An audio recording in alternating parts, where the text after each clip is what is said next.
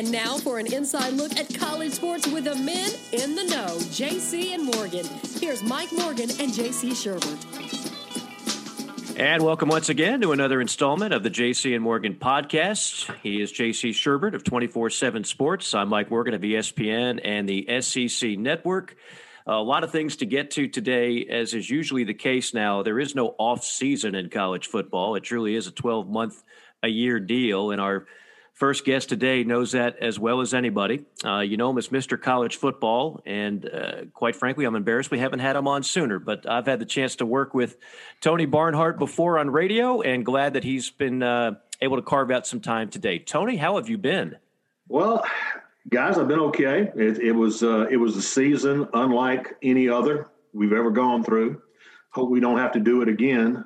Glad that we got through it. Glad we crowned a champion. And all things considered, I thought it was a great success. But like I said, I hope we don't have to go through that again.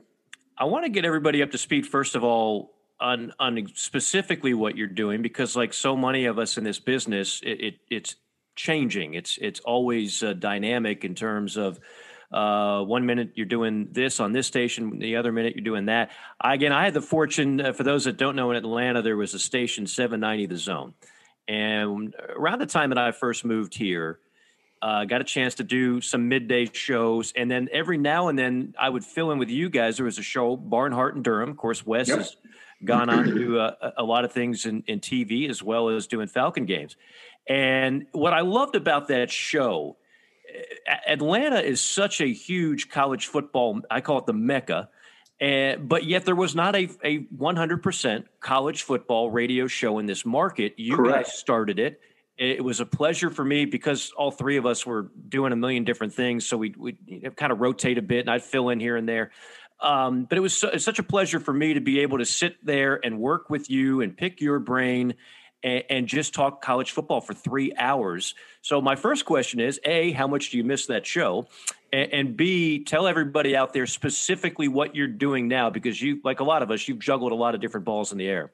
Right. Well, as far as the Barnhart and Durham show, I always tell Mark Packer, I said, before there was a Packer in Durham, there was a Barnhart in Durham. So always, right. Always remember that. Yep.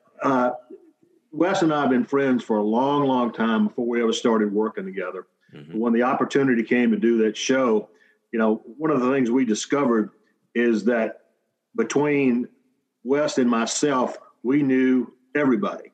I mean, I'm not saying not almost everybody.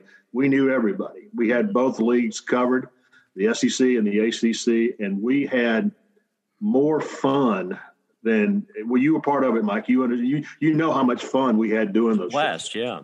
And we would get to the end of the show and we'd play our theme song, which was called Mama's Drinking Liquor Again, King Tyrone and the Graveyard Ramblers. And when you got that as your bumper music in the last segment, you can't go wrong. So right. I miss it a lot.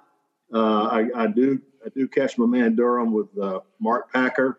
But we had a tremendous amount of fun. And as far as now concerns, Home Base, this is the 7th year that Home Base is the SEC network. Mm-hmm. And I do a lot of different things for them when I ask. I'm sort of a utility player that waits to get put in the game. Mm-hmm. Sub for Paul Feinbaum now and then. Mm-hmm. And I get a chance to work with incredible people there.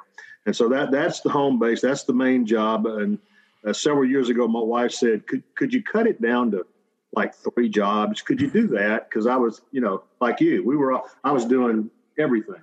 Right. And so now it's the SEC network. And I write for a website called tmgcollegesports.com, which is under the Sports Illustrated umbrella. Mm-hmm.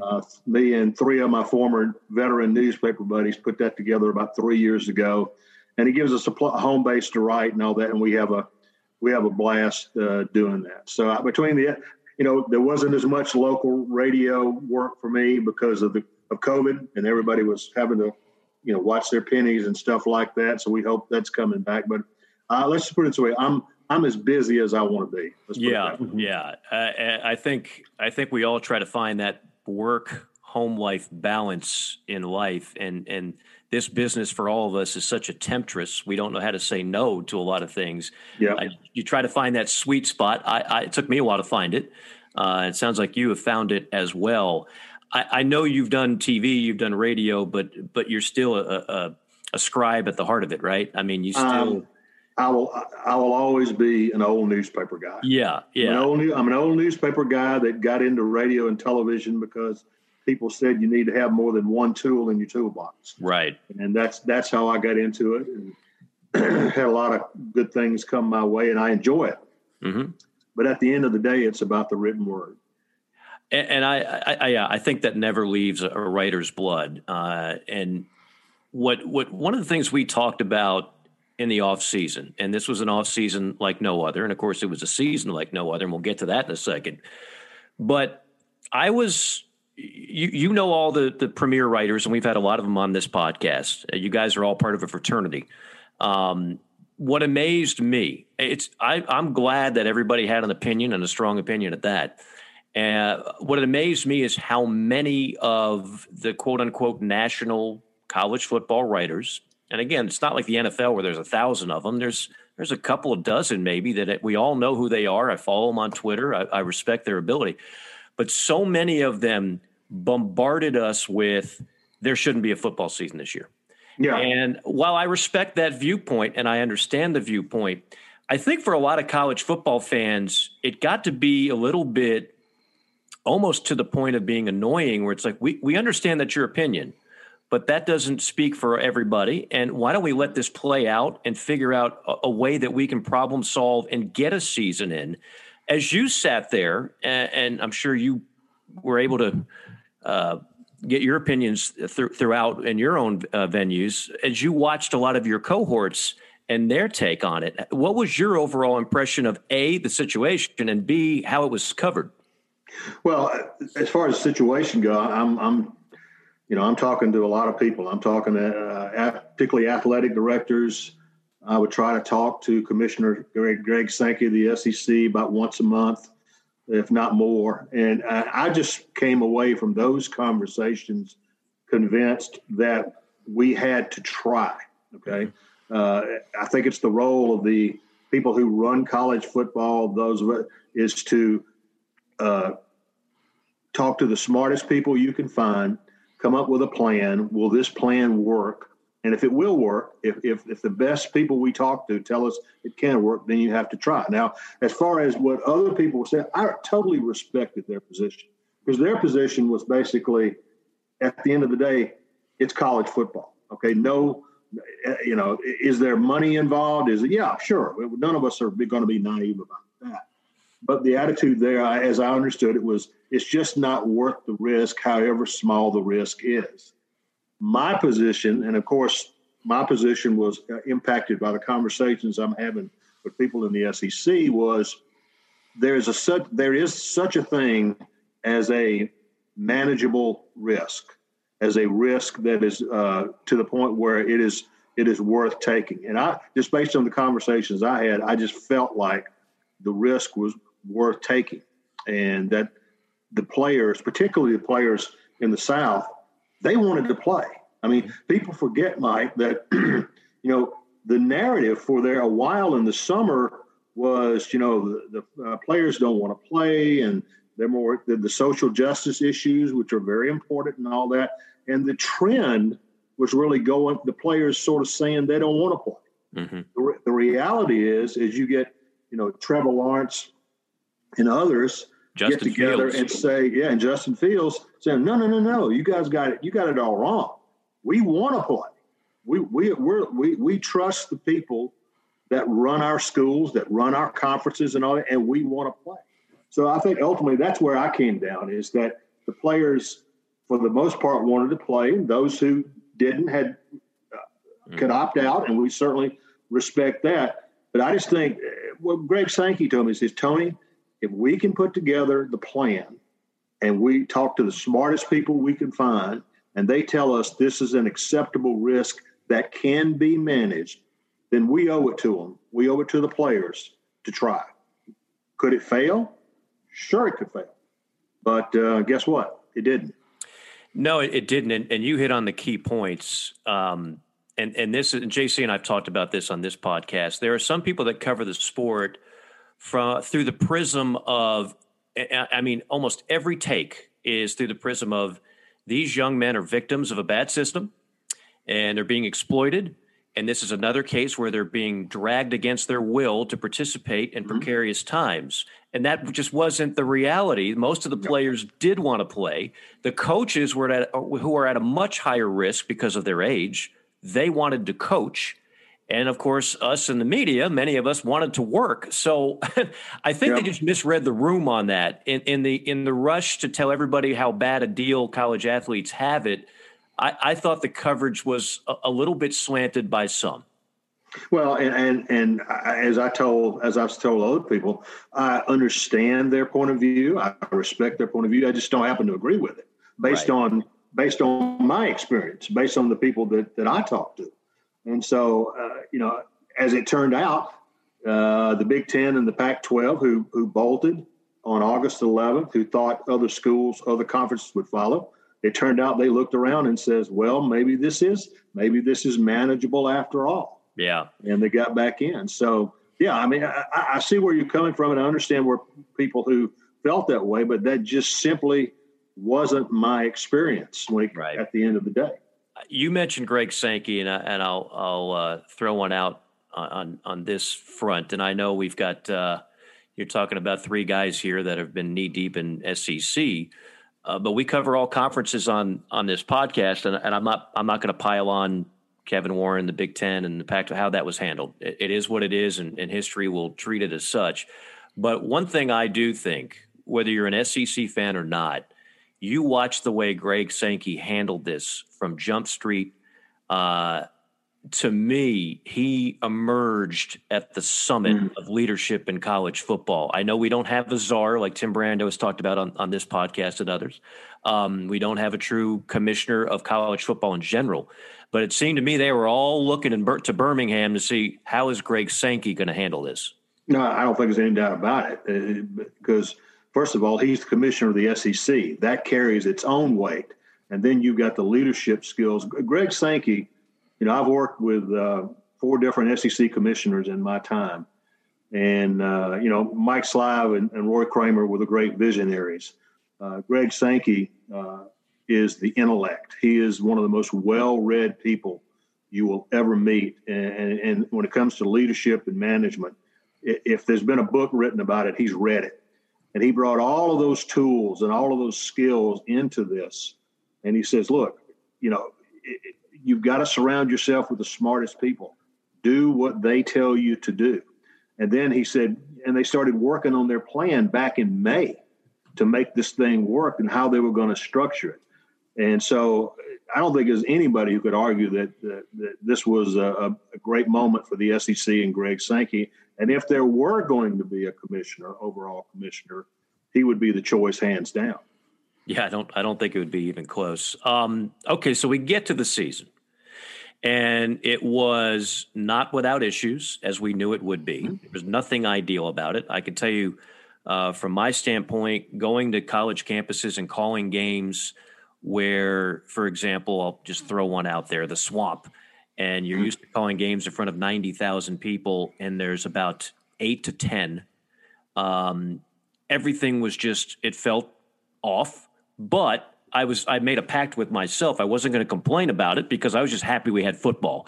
I think the bigger thing, if there is an issue with college football right now, it has nothing to do with COVID. It has to do with the predictability of the sport, the lack of diversity of teams competing every year. I get it. Like, we like the dynasty. Alabama in a vacuum is not the problem, but it's the same 5 teams, 6 teams competing for the playoffs every year. Do you think that changes? And if so, how?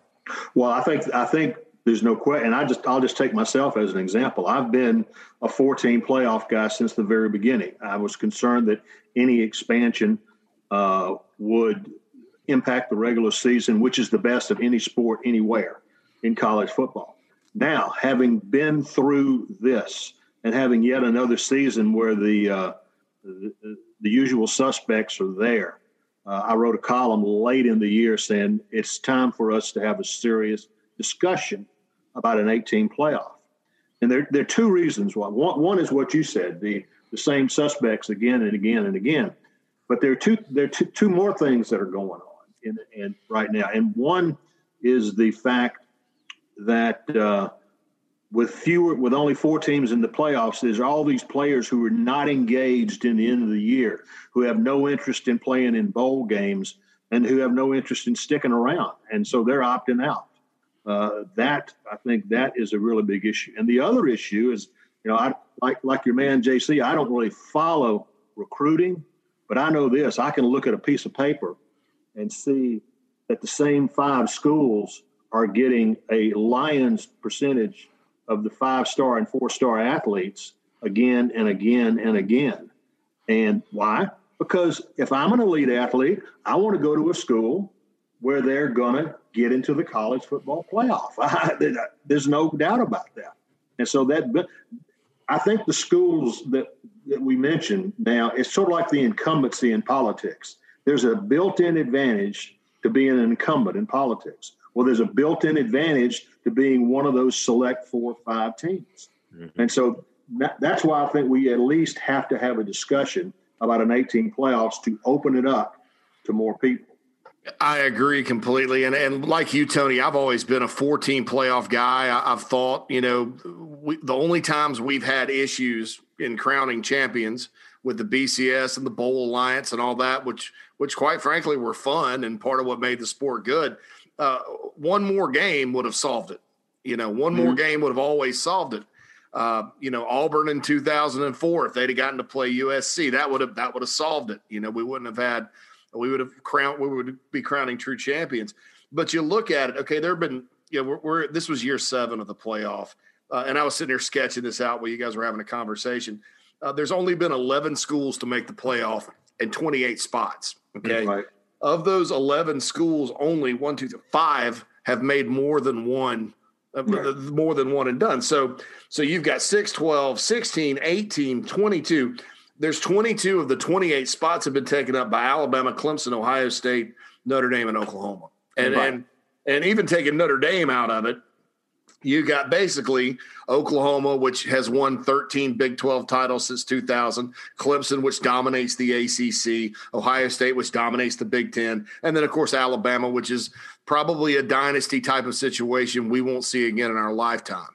So I think, that squeezes a lot of great programs. You look at the Cotton Bowl this year between Oklahoma and Florida, a heck of a bowl game. The Cotton Bowl is a game people should care about. Well, Florida shows up with half their team, right, and gets just wrecked. And that type of stuff kind of gets me. And I think unless they're going to do something radical, like push the 4-team playoff back like to where it's after the bowls, like in other words, everybody plays the bowls and then you pick the best 4, which I wouldn't be totally against. I don't know if that's possible. Then I think you got to go to 8, and I think at the very least. And I'm like you, Tony. I'm surprised I'm even saying it because I didn't anticipate it having this big of an impact. And you're right, it does impact recruiting. There are teams that if you're not a consistent playoff team, you really just you're going to struggle to land those elite guys. I mean, I think that, certain schools still recruit well. Georgia, for example, has only been to 1 playoff, but think about how much that's helped their recruiting and their ability to now go across the country, not just in the state of Georgia, to attract players. So I think that's definitely something that we all of us that care about the sport have to kind of, consider. And like you, I'm surprised I feel that way, but after the last 7 years, you can kind of see it narrowing and what we're up against if we don't do it. Well, and the other thing is that, people are going to say, well, we're having blowouts now at 4 teams and what we have more. Well, we probably will, but that's not the point. The point is not the games on the field. The hope is that more and more teams get the elite athletes, and there will come a time when that 1 versus 8 matchup is going to be very competitive. The issues that we're dealing with are not really the game on the field. It's the people who play the game. And the fact that the thing that you just pointed out, JC, that 22 of the 28 bids in 7 years have gone to 5 schools. My math skills are not very good, but even I can tell that that's not good for the sport. Something else that might not be good for the sport, although I think we've almost become so callous and immune to it, is how quickly we fire coaches now. We just went through another round of 4 in the SEC. That's 8 coaches have been fired in 2 years, including 4 in the era of COVID, when a lot of people thought, well, no one's going to pay out ridiculous buyouts during a time frame where schools just lost a bunch of money. Yep. So, I mean, is this just the new reality? Should we all just accept the fact that we're going to see more and more coaches fired after 2, 3, 4 years, and there's just going to be constant turnover, especially in the power leagues and especially in the most supreme league in college football, the SEC? I was one of those guys that said, no, we're not going to have much of a hot seat this year because A, just getting through a 10-game schedule will be a tremendous accomplishment in the COVID era, and B, nobody has any money. Everybody lost on the average of about $50 million this year alone. But then Auburn writes a check for $21 million to fire Gus Malzahn. I said, well, and now we've had 4 different coaching changes. I'm afraid, Mike, we're going to have to live with it because people want to win, and when they want to change coaches, they magically find a way to pay those buyouts. Mm-hmm. I promise you, the $21 million that went to Gus Malzahn did not come from the athletic department budget. I feel very confident in saying that. Yeah, they've got some premier blue. I learned a lot about Yellowwood following that story that I didn't know. I've never even purchased the product. Tennessee. Mm-hmm. I made the comment. I was on with Neuheisel yesterday on Sirius XM, and I made the comment, Tennessee, for people in the media over the last 10, 11, 12 years during this off season, which used to be kind of a dull time where you'd have to fill 3 hours, what have you. They are like the Clark Griswold getting his Christmas gift. He thought he was going to get a bonus. Instead, it was the membership to the Jelly of the Month Club. And Cousin Eddie says to a despondent Clark, that's the gift that keeps on giving all year. Well, that's what Tennessee football has been. To anybody who's trying to find content for college football during the offseason, Tennessee always gives you something to talk about. It might not be good, but It is something. I mean, it wasn't that long ago. This was a premier program, winning SEC championships, winning a national title, and to see it go from that to this, how hard is that to compute? Think about this, guys. In 2007, Tennessee played LSU for the SEC championship. They led 14-13 deep into that game, into the fourth quarter. A couple of bad throws, and they lose the game to LSU, and LSU goes on to win the national championship. And I've always wondered, had Tennessee won that game and given Philip Fulmer another SEC championship, would things have been different? Well, they weren't. Who was the quarterback for Tennessee in that game? I think it was Eric Ainge. It was Eric Ainge. Wow. I think it was Eric Ainge. Yeah. And I promise you, he made a couple of throws he wasn't supposed to make. Let's just put it that way. But it didn't turn out the way, and now they've been in the football wilderness for 11, 12 years. Tennessee's issue is really not that – it's hard to do, but it's not hard to explain. Tennessee, and Mike, you know this from your travels, and JC, you know this from recruiting, Tennessee does not have a huge – base of recruiting in the state. You got to get on a plane and go somewhere. And that's what Philip Fulmer and his staff did. They recruited and they recruited Georgia exceedingly well. Well, guess what? You're not going to do that now. All right. Mm-hmm. They recruited Alabama well. Well, you're not going to do that now. You're not even going to recruit North Carolina and South Carolina well, because Dabo Swinney is locked down South Carolina and Mack Brown is locking up North Carolina. Mm-hmm. So that's one of the big issues. The second issue at Tennessee is they have not recruited and developed an elite quarterback in a decade, not even close. And that's been an issue for them and still will be the issue for Josh Heupel moving forward. And it's just it has been a very, very difficult stretch, and the Tennessee fans don't have patience. I understand that. But to dig out of this hole, they're going to have some patience. It's been a series of like one domino hitting another of bad decision, bad hire, et cetera, et cetera. And to your point on the quarterbacks, I mean, for a while you could have made the same point going on in Gainesville when it was Will Muschamp and when it was I just thought of the shark, the picture of him in the shark. McElwain, Jim McElwain, yes. That's just terrible. Whoever came up with that actually sketched that in my brain. But they never, they couldn't find a quarterback and they didn't develop a quarterback. And all of a sudden the fun and gun turned into just an anemic offense. And now with Dan Mullen and, they struck gold with Kyle Trask, et cetera. And going back to Tennessee, one of the press reporters there, I think it was a local guy, asked, are you going to put a wall up around the state of Tennessee in recruiting? And I felt like saying, that's not the problem. Tennessee has to recruit elsewhere. You have to get a Jamal Lewis out of Atlanta. They have to get a kid out of California. They have to recruit nationally. And that's always going to be the hardest part of that job. Now the hardest part, of course, to pile on is that you probably have NCAA sanctions coming down the pike. You've got all types of financial issues that you have to overcome, and really just a toxic situation that's been going on there for a while. You've got to earn the respect of the fans back, quite frankly, the way everything. Sure, and that's why. Listen, ultimately, Danny White had three choices when he got ready to hire a new football coach.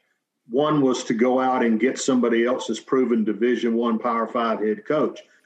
As soon as the chancellor at Tennessee talked about the stunning amount of NCAA violations that were in her program, as soon as she mentioned this, that option was off the table. No successful Power 5 coach was going to come. All right. Number two, you could have given the job to Kevin Steele, who's already in the staff, let him have it for a year, see what the market looks at the end of the 2021 season, or you could do what he did, which was dip down into the group of five level, find a guy who's been successful, find a guy who has exceptional skills on offense to move the ball, because the way the game has changed now, guys, just look at Lane Kiffin at Ole Miss. They were 5-5 this year. You would have thought they were 10-2. Okay. Mm-hmm. Why? Because they played an exciting brand of football. They ran up 600 yards against Alabama, and they lost the game, but it felt like a win. Mm-hmm. If you're not going to win all your games, then you darn sure better entertain us. Right. And I'll say, just to add to this, guys, to back up, the reporter that mentioned building a wall around Tennessee. Now, the Nashville area is sort of grown, and you do have players in Memphis. And that's part of the problem, is that Nashville and Memphis are a little bit far from East Tennessee and Knoxville. But they're having problems there too. And again, you said not to pile on. This is not to pile on either. But you look at the top 7 class of 2021 prospects in the state of Tennessee, all rated 4 stars or higher. I think it goes down to the top 10. So out of the top 10, 9 of the top 10 are committed.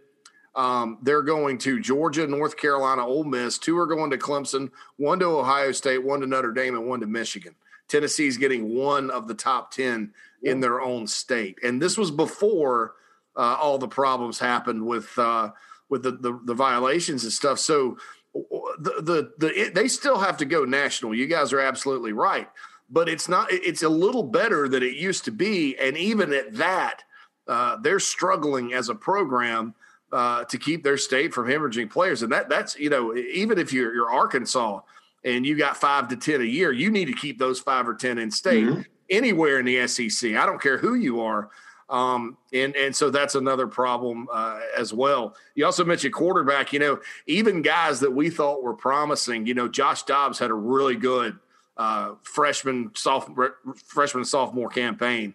And I remember we all thought he was on his way. I know Josh a little bit, great kid, wants to be an astronaut, and for some reason he just didn't get any better.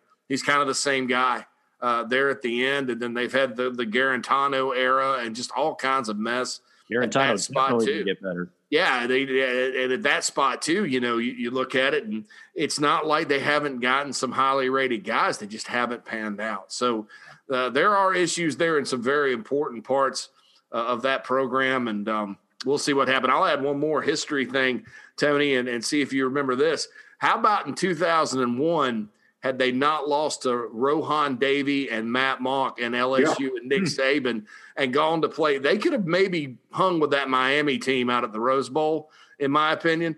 And what if What if they would have won another one, you know? No, I remember that game really well when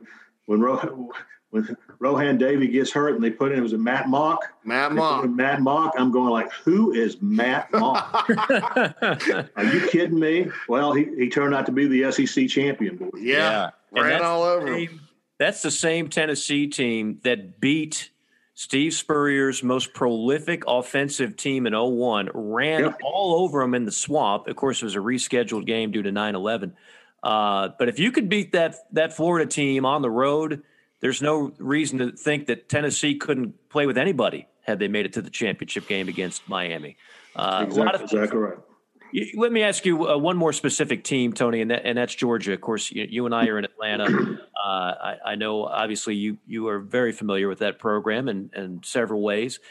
I think Kirby Smart has got a little bit of a dilemma because of his success that he had so early. So, when Mark Richt had a very solid tenure in Athens, but at some point the fans get a little anxious and a little greedy, and they want more, and so they exit Mark Richt, stage left, and Kirby, who was being courted heavily by South Carolina, they knew that they were going to win on that battle. It's his alma mater. They get Kirby Smart. Within a couple of years, Kirby Smart's got him playing for SEC championships and national championships. And so the Georgia fans that I talk to here, they don't get to the playoff now. They feel like it's a disappointing year. So he has set the bar to a point where it's almost like he's cursed by that early success. Well, that happens a lot in coaching. I remember Terry Bowden once telling me he goes undefeated his first year at Auburn. They're on probation. Right. He said, "Man, I should never have gone undefeated that first year." But here's the thing: you have to view. I tell listen. I hear from all those Georgia people that you hear from. A lot of them are in my family.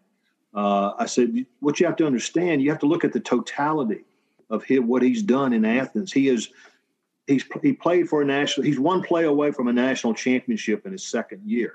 He wins the Rose Bowl, one of the great games you'll ever see, doing it with that team, and go on the road and beat Notre Dame, and all the things that he did. He's beaten Notre Dame twice.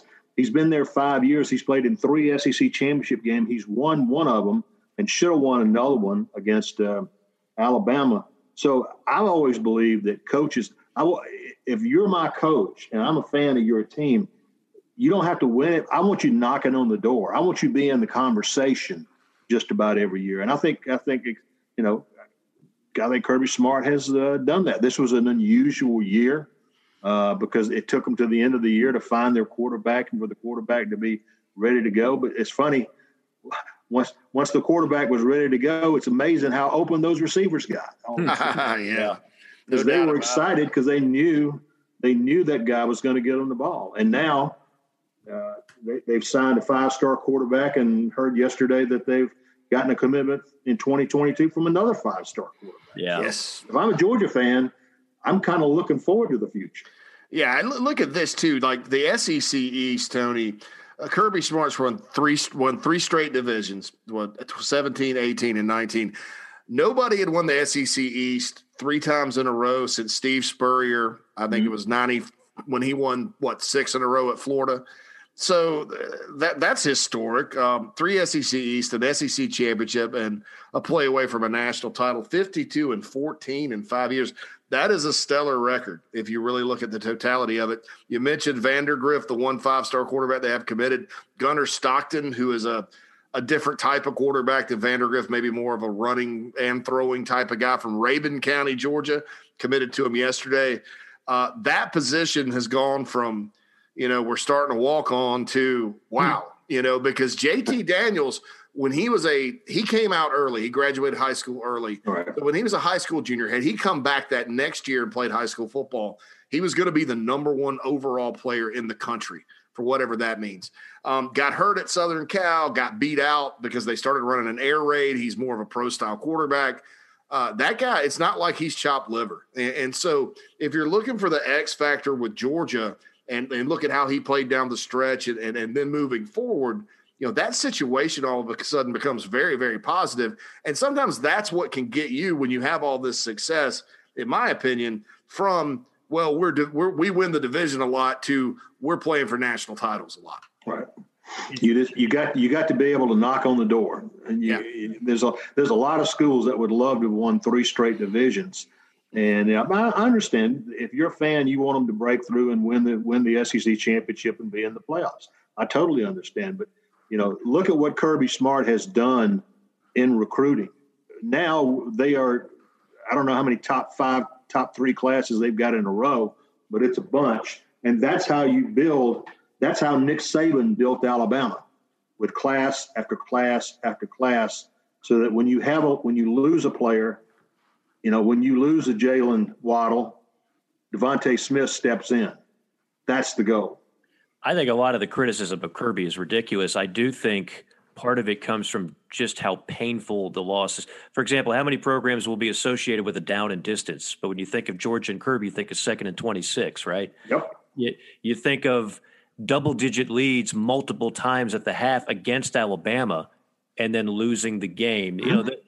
You think of the fake punt call in the SEC championship game a couple of years ago where that was a head scratcher. It's the way, and so I get the frustration, but if you step back and look at it, be happy with what you have with Kirby Smart. Look at what's going on around the SEC where everybody's firing coaches every few years, and just be happy with what you got. And they're going to be a prohibitive favorite to win the East, I would think, in 2021. Wrapping things up with Tony Barnhart, I want to throw a few quick hitters at you, if I might, Tony. Favorite coach you've covered since your time covering college football? Oh, it's got to be Steve Spurrier, because not only the admiration for what he did, winning 6 SEC championships at Florida and a national championship. He was a coach that I could pick up the phone and call at any time and just to talk. And I would do that during the off season. And he was candid. I liked that about him. And I remember I called him one time before National Signing Day, and he said, and this is when he's at South Carolina. He said, "Tony, we're going to do something at South Carolina that I never did at Florida." I said, "What's that, Coach?" He said, "We're going to sign a player from the state of Alabama." He said, when I was at Florida, I never could sign a player from the state of Alabama. He said, now we found out later them scholarships that Alabama was given was worth a lot more than our scholarship." I said, "Coach," I said, "Can I write that?" He said, "Yeah, go ahead and write that." The quips are just priceless, just priceless. And people talk about Duke, and obviously you win an ACC championship at Duke, and that speaks for itself. But as good as he was at Florida, to then double down and take South Carolina to heights to place they've never been before, and might not go again anytime soon. When you're talking about 3 consecutive 11-win seasons, beating Clemson 5 years in a row, that to me cemented him on the Mount Rushmore if he wasn't already there. And people look at a Lane Kiffin or somebody like that and they're like, "Oh, there's a guy who's entertaining and's got swag." And I'm sorry, but Lane Kiffin's got nothing on Steve Spurrier in his prime. Like Steve, people love to hate him. My favorite nickname for Steve was the Evil Genius, which a lot of SEC fans used. But man, I'll be damned if people don't miss him now that he's gone. No. Well, you always ask those people that says, as much as you hate him, if he would be your coach tomorrow, would you take him? They say, in a minute. In a minute, no doubt. I'll tell one more quick story on Spurrier.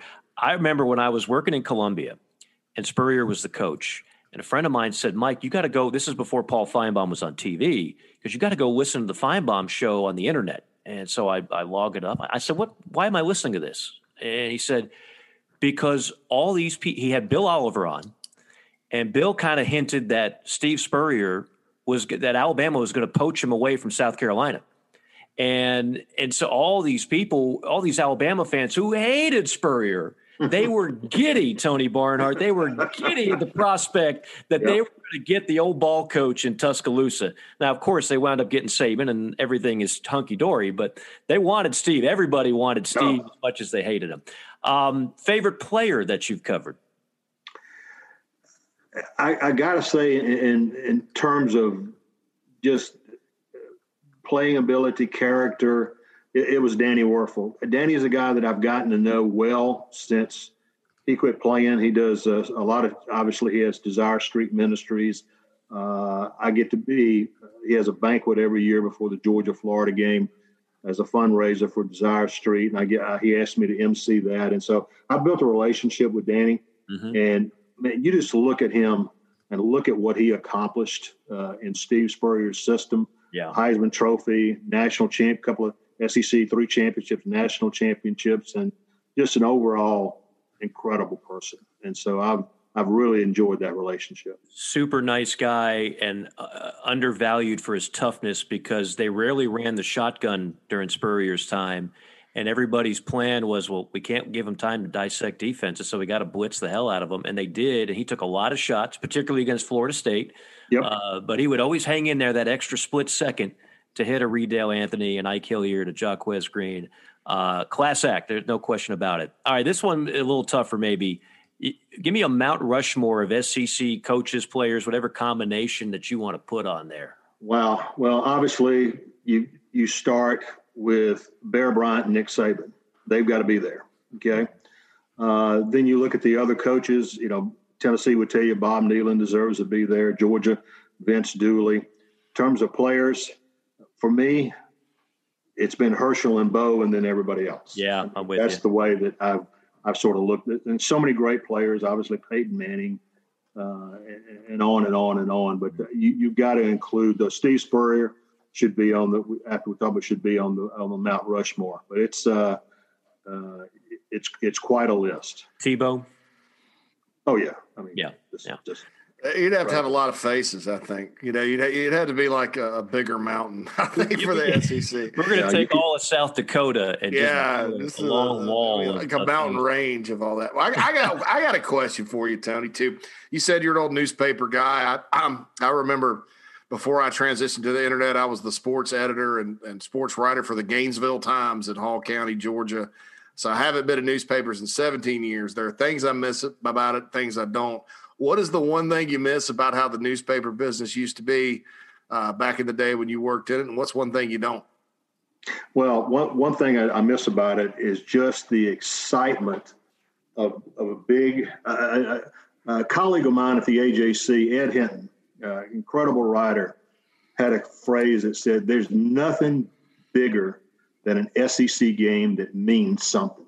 When there's something big on the line, a Tennessee, Florida, an Alabama, Auburn, it's something is on the line, and covering those big games and making a deadline. It wasn't enough to just cover the game and get the story, and you had to make a deadline. And the deadline pressure was something that I really, could you do it? You're testing yourself. And so I missed being in the internet. You don't have a deadline, and so I miss that competitive aspect of it.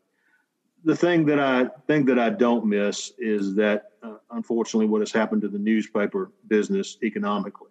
I've seen a lot of friends lose their jobs because the money is simply not there. And now people they read the internet, but they don't take the time to read a newspaper. I've never in my life since I can remember not taken a daily newspaper, and I still read one every morning with my morning cup of coffee. Mm-hmm. But I know that that is going away, and I miss those days, and I miss as much as a tool that the internet has become. Social media kind of divides us and splits us up and all that. And I just, I miss it when things were a little bit calmer than they are right now. No, I would definitely second that. Within the next 10 years, do you think the SEC would expand to 16 teams? The key, Mike, and I've said this to everybody, is the key to expansion is what happens in the Big 12. If Tennessee and Texas and Oklahoma say, "Hey, we're done," we get, then the SEC would love to expand and add those two teams.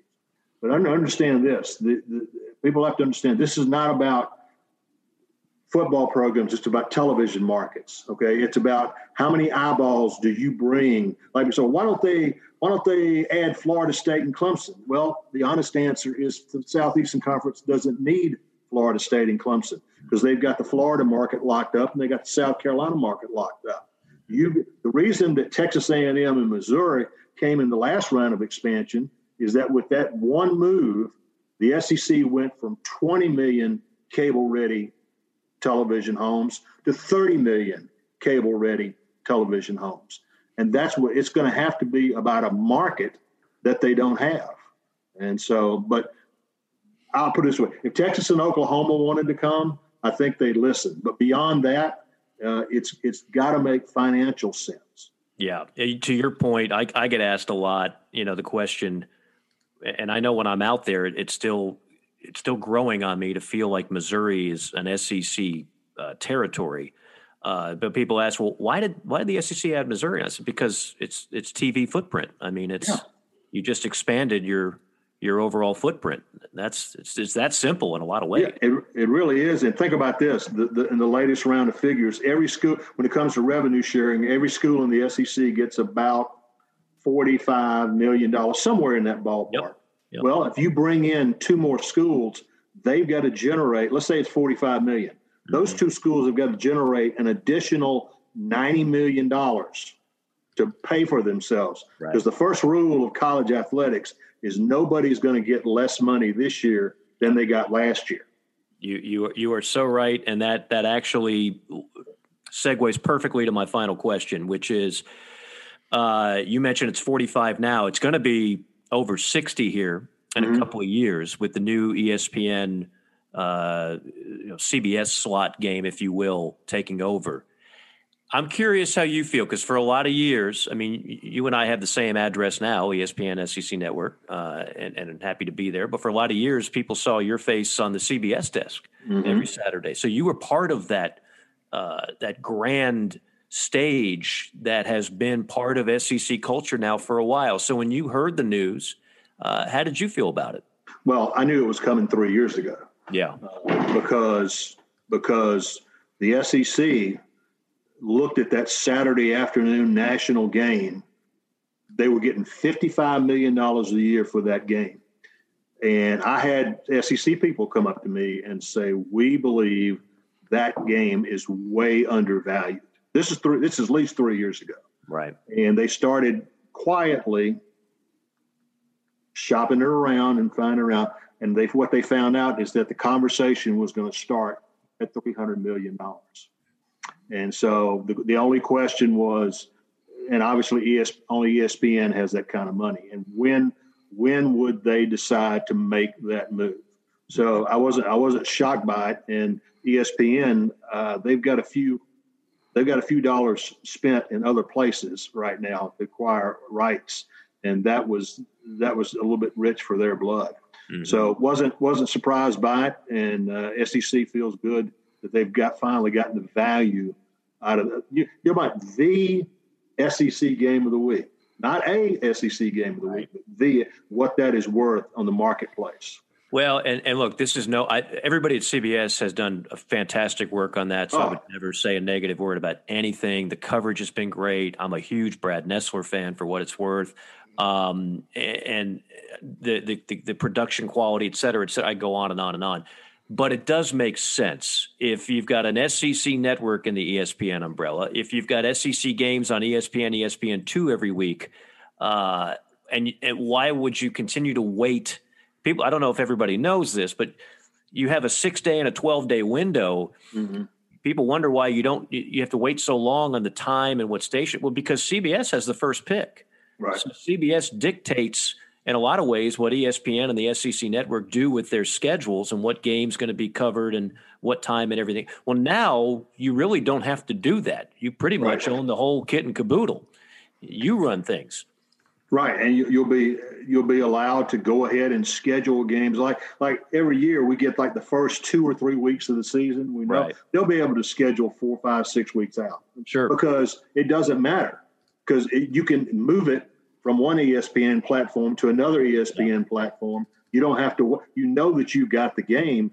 All you've got to do is switch the platforms, which is easily done. So yeah, from a programming standpoint, it just makes complete sense. Yeah, I just wish we could get that theme music transported. Yeah, I love the theme music. Brad Nessler and I have been friends for a long, long time. I have a lot of respect for him, and Gary, and Craig Silver, the producer, is a longtime friend at CBS. And I'll miss seeing them. I really will. Yeah. As we go to press boxes around the country. But this was, from a business standpoint, this was pretty much inevitable. No question. No question.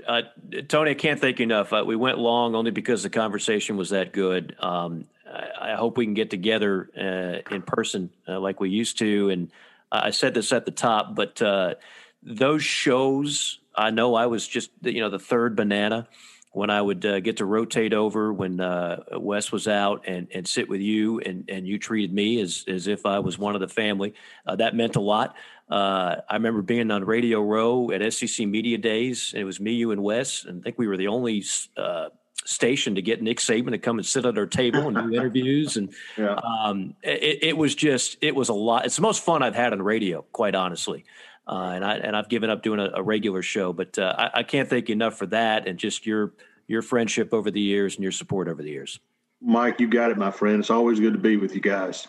Same here. Keep up the good work, and hopefully we'll be talking about some more positive news coming down the pike next time we have you on.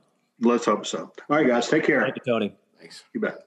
Founders is offering a low-rate mortgage with up to $4,000 in closing costs to full-time hospital employees, honoring your frontline efforts against COVID-19. With no PMI, no origination fee, and no limit on the loan amount, you can't go wrong. Visit founders.com/HEC and apply for your hospital employee choice mortgage today.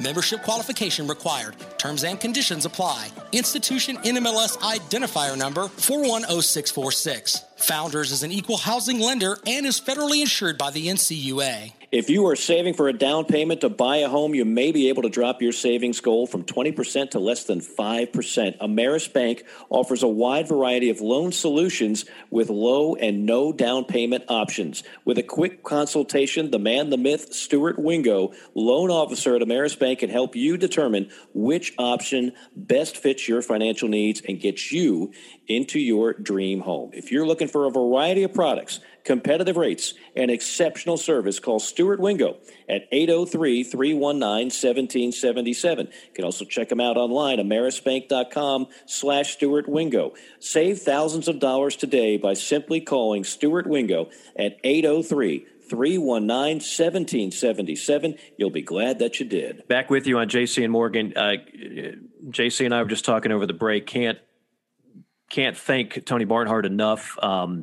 You and I are about the same age and obviously younger than Tony Barnhart, but we grew up on SEC football. Yeah. And obviously a lot of the names have changed over the years. And as we pointed out, some of the networks have changed, but one constant has been Tony. He has been, he's been Mr. College football, but in a lot of ways to many folks in these parts, he's been Mr. SEC football. So glad that we had him on, and he was terrific as usual. So really, I hope you folks got a chance to listen to that whole interview. If not, tell your family and friends to go ahead and download it and catch Tony. Because I honestly, we both do stuff for the SEC Network, but I never know when Tony's on anymore. It's hard for me to keep up. We've had an influx of a lot of new young guys on the studio shows and whatnot, and Gene Chizik does a great job on the postgame show. So I don't get to see Tony as much as I used to. And when he's given insight on anything, I just sit there and I hang on every word because it's coming from a place of a guy that is extremely bright, extremely knowledgeable, and has been around this block for a long time. I agree. And I just, I like Tony because he we're cut from the same cloth, even though he is, he's been in it longer than I have. Because I'll recall, I'm sitting there just thinking exactly what he's thinking the other day about Tennessee, Mike, about when it was the 0-1 game, where they blew it against LSU. And then I remember that LSU game in 2007 when they were not the favorites. And another thing about that game, that was the game Kirk Herbstreit. And to this day, I believe Kirk's source was right, and that it caused the deal to fall apart. Kirk Herbstreit reports Les Miles is going to Michigan the day of that game. And then LSU struggles but wins and ends up winning the national title, and Les didn't go to Michigan.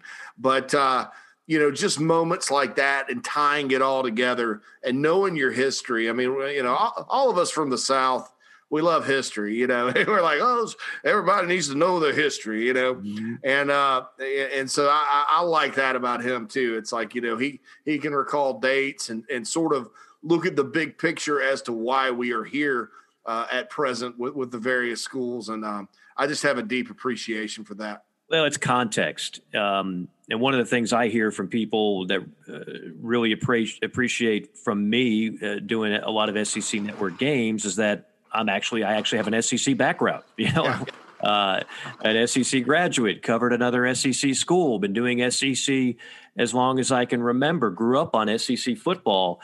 To SEC fans, that matters. You can parachute a guy in, some Syracuse grad, and kind of fake it till you make it, you know, just go on Wikipedia and try to really study up hard. But SEC fans see through that stuff. They like guys that actually are ingrained in it. And storytellers. Yeah. And I almost, when he brought up 07, I never really thought of it in that context because I've been busy kind of banging the drum, and I'm not picking on Phil Fulmer. Phil Fulmer's a legend. And Tennessee fans should always be thankful, despite the fact that this ended about as badly as it can be, this latest stint as an AD. But I think that people forget that Phil Fulmer wasn't just fired out of the blue. People say, well, everything was fine until they fired Fulmer. No, they had 2 losing seasons in his last 4. It was clearly starting to dip with Phil. I thought that wasn't the mistake. You can question every move they made after they fired him. There are a lot of mistakes in there, but I don't think that was like, I don't think Phil Fulmer had another 10 years of doing great stuff in Knoxville. I just don't. So I hear that a lot from people, not Tennessee fans, but I hear it from a lot of people on the outside. And I'm just like, nah, that I don't think you got that on target, but that's just me. We've only got a few minutes left because we went extended time with Tony, and justifiably so. We talked about this with Tony, that you know, the turnover in coaching. JC, I look, you and I used to do a segment, hits and misses, right? And I'd always say I look forward to doing the misses more than the hits because, I don't need to pat myself on the back for making a prediction right. If I was that good at making predictions, then I'd be in Vegas and I wouldn't be doing this podcast. I'd be on an island somewhere that had my name on it, and I'd be like Nick Cage, just crawling on the sand with oversized iguanas and drinking pina coladas and barking out monosyllabic terms and grunting and then getting ready to do another bad movie. But I will say I'm right on this. How many times have I said the expectation level and the reality of a lot of SEC fan bases has been way off when it comes to coaching hires, right? It definitely is. I mean, I've been banging that drum, whether it's South Carolina, Auburn, Tennessee, Vanderbilt's in another category. And then you go to the 4 hires last year. Everybody thinks they're going to get whoever the heck they want. Everybody thinks that all these coaches want their job. Tennessee's been guilty of that now several times over the last 12 years, whether it's John Gruden or somebody else. How many times did we hear Matt Campbell was going to take this job or that job, or Urban Meyer was going to take this job or that job? And then reality hits, and it's Brian Harsin, it's Shane Beamer, and it's Josh Heupel. Now, those are not the first names that any of those fan bases wanted. But that's who they got. And I think they're all solid hires, logical hires. And as I always say, it's a crapshoot. It could work. It might not work. I wouldn't be surprised either way. But reality is, just because you're in the SEC and you've got a big stadium and you got great fans and a lot of money, doesn't mean you get whoever you want. Oh, I agree completely. And what you need to do is make a hire that makes sense. People even forget, Nick Saban getting hired at Alabama. They almost hired Rich Rodriguez. It's a crapshoot, and I think that, you want a guy that makes sense. To me, I understand, I'll be honest, and I've talked about this on this podcast for years and my other podcast and whenever I'm a guest, I've never been a Josh Heupel guy. Mm-hmm. I think there's a reason that Oklahoma decided, that's his alma mater. Mad respect for him when he was a quarterback there and won a national championship. That did not end well there. There's a reason they moved on. When you look at his stats at Missouri, yes, they led the league in total offense. Look at who those numbers were run up against, and then look at what happened when they played a team with a pulse on defense. Okay, that's a red flag for me. All right, and then Derek Dooley went in there and did just as good the next year. Mm-hmm. With the same personnel, and so then you go and he goes to UCF, takes over a great situation.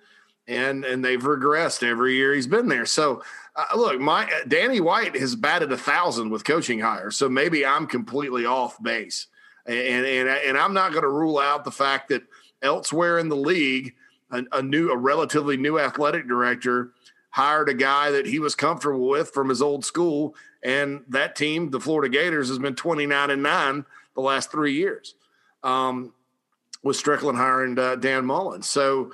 I'm not going to crap all over it, but if you've listened to me at all, I've never thought, somebody on Facebook the other day was like a South Carolina fan was complaining because Ray Tanner, the athletic director, hired Shane Beamer and then was talking about how Tennessee got one of the greatest minds in college football.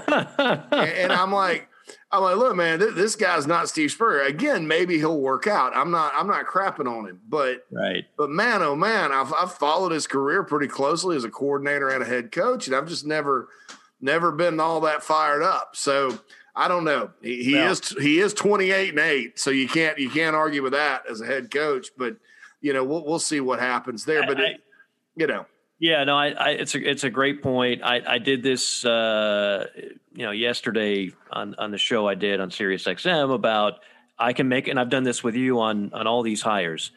If you want the good take, bad take, which one do you want first on Josh? Yeah. Give me the good one. Give me the good. Okay. You just mentioned the record. I mean, come on, JC. Look at that winning percentage. Plays an exciting offense. Guy's a national championship quarterback at Oklahoma. He's a winner. He put up some numbers at Missouri when he was an OC there. What's not to like about Josh Heupel? And Danny White has a great track record of hiring good coaches. So if it's good enough for Danny White, it should be good enough for Vols Nation. Now, you want the other one? Yeah. All right, here's the other one. Yeah, he had a nice record at UCF. Guess what? Scott Frost was better. Scott Frost set the table at UCF. It wasn't Josh Heupel. Josh Heupel, they got rid of him at Oklahoma. Something happened there. Looks like maybe they didn't get together, get along real well. Maybe that was on Josh. Last time I checked, I think they blew leads to Tulsa the last couple of years. So UCF was not exactly UCF for the last season under Josh Heupel's direction.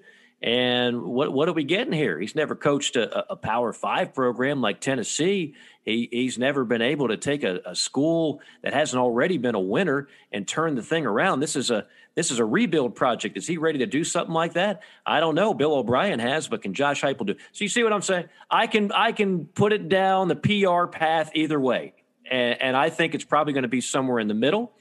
I think Josh Heupel, the hire makes sense. If you think that was their first choice, then I've got some things in my attic I'd love to sell you. I think phone calls were made to other people, and a lot of people said no. And the reason a lot of people said no is because the threat of NCAA sanctions. They didn't want to be Matt Luke in a situation like he was at Ole Miss, which is almost unwinnable. So that's all I would say to that. And look, I have a load of respect for Danny White, but Danny White is, how many times do I have to say this? Like, you mentioned Ray Tanner. I mean, there's a faction of that fan base that want to pile on every time they lose a game and blame the AD. You think Ray Tanner doesn't know how to do a coaching search? They're all doing the same thing. They're hiring a search firm. You go for the home run hire. If you swing and miss, then you try and find a guy who fits. And that's what these three ADs did. And I think you can make a logical case that they did it. They did their due diligence. They brought in qualified coaches, and now they're hoping that they all catch some breaks and it works out well. All right. Agreed. That's enough on that. Did you have any thoughts on the schedules, by the way? SEC, ACC schedule? I'm just glad to see non-con games back on there. Yeah, I'm glad. I'm wanting to see fans back in the stadium, because what's even going to be more sad than some of these non-conference games that, because again, we now have games that nobody cares about coming back, is games that nobody cares about and I say nobody, that's generalization. Obviously I care, and Mike cares, and everybody, but is those with no fans and bands and pageantry and cheerleaders and tailgating. And I've said this many times. I didn't think I would miss that, Mike, but you missed it. I missed it. By the time the season got over, I was like, this is just – and I'm sitting there looking at the national championship game 10 minutes before kickoff, and you look at the crowd at – I guess it's called Hard Rock Stadium now, Land Shark Stadium, whatever that is, right. down in your old stomping grounds. And I'm like, man, this looks like the crowd 2 hours before kickoff. And this is basically the crowd. And it's Alabama and Ohio State. And that kind of got me. So I'm looking forward to all that coming back. And, I don't – it's not going to be like a one of the epic – week ones this time around, but we do have some interesting games. A huge one in Charlotte between Clemson and Alabama. I mean, Clemson and Georgia. They're getting that group back, that rivalry game back together, and so that's obviously going to highlight, I think, the first week of the season. Miami, Alabama, Ohio State, Oregon, just some of those enticing early season matchups, and of course we got the state rivalries back. We've got. Yeah. Carolina, Clemson, Florida State, Georgia. I mean, we need that. Really missed it last year. I know some people were hoping beyond realistic hope that we'd have a 10-game conference schedule in the SEC. Folks, that's not happening anytime soon. I do think ACC is going to – I've been reading some. I guess it was quite frankly, it was from a Notre Dame outlet that the ACC should expand to more games or whatever, and I could see them doing it before the ACC, but I quite frankly think with the Notre Dame situation and over there and them playing 5 league games and then just the brutality of the SEC, it's going to be a few years before they do that. Yeah, I think so as well. Do want to mention proud sponsor of this podcast, and that is the one, the only Stuart Wingo of Ameris Bank. For years, he has saved people like myself a whole lot of money on a refi or a new mortgage, and all you have to do is make one simple phone call. He's not going to pass you off to some assistant or some kind of pencil-pushing intern. I mean, it's all him. You're going to speak to the man, the myth, the legend, Stuart Wingo, and he's going to save you thousands of dollars. I can say a million other things about him, but really, do you care? That's all you need to know. So pick up the phone and call. Doesn't matter what state you're using him for when it comes to a new mortgage. I've used him both in South Carolina and Atlanta.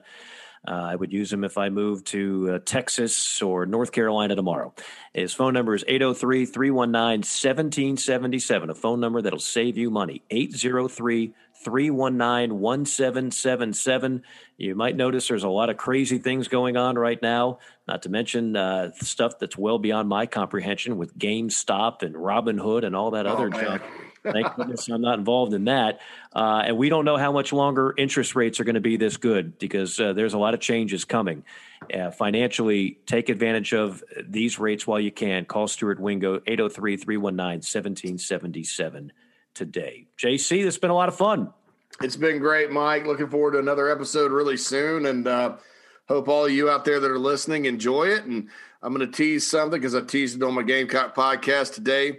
There may be something in the works coming up where you guys are going to be able to hear me and maybe some other people a little more often. So stay tuned for all that. Yeah, should be good. I'm excited already. While everybody loves Tony Barnhart, the man everybody loves to hate, Danny Cannell, will join us in 2 weeks' time. I know that. We'll see what we have in store for you next week. That'll do it for us. For JC, it's Mike saying so long. Have a terrific weekend, and we'll see you next time out.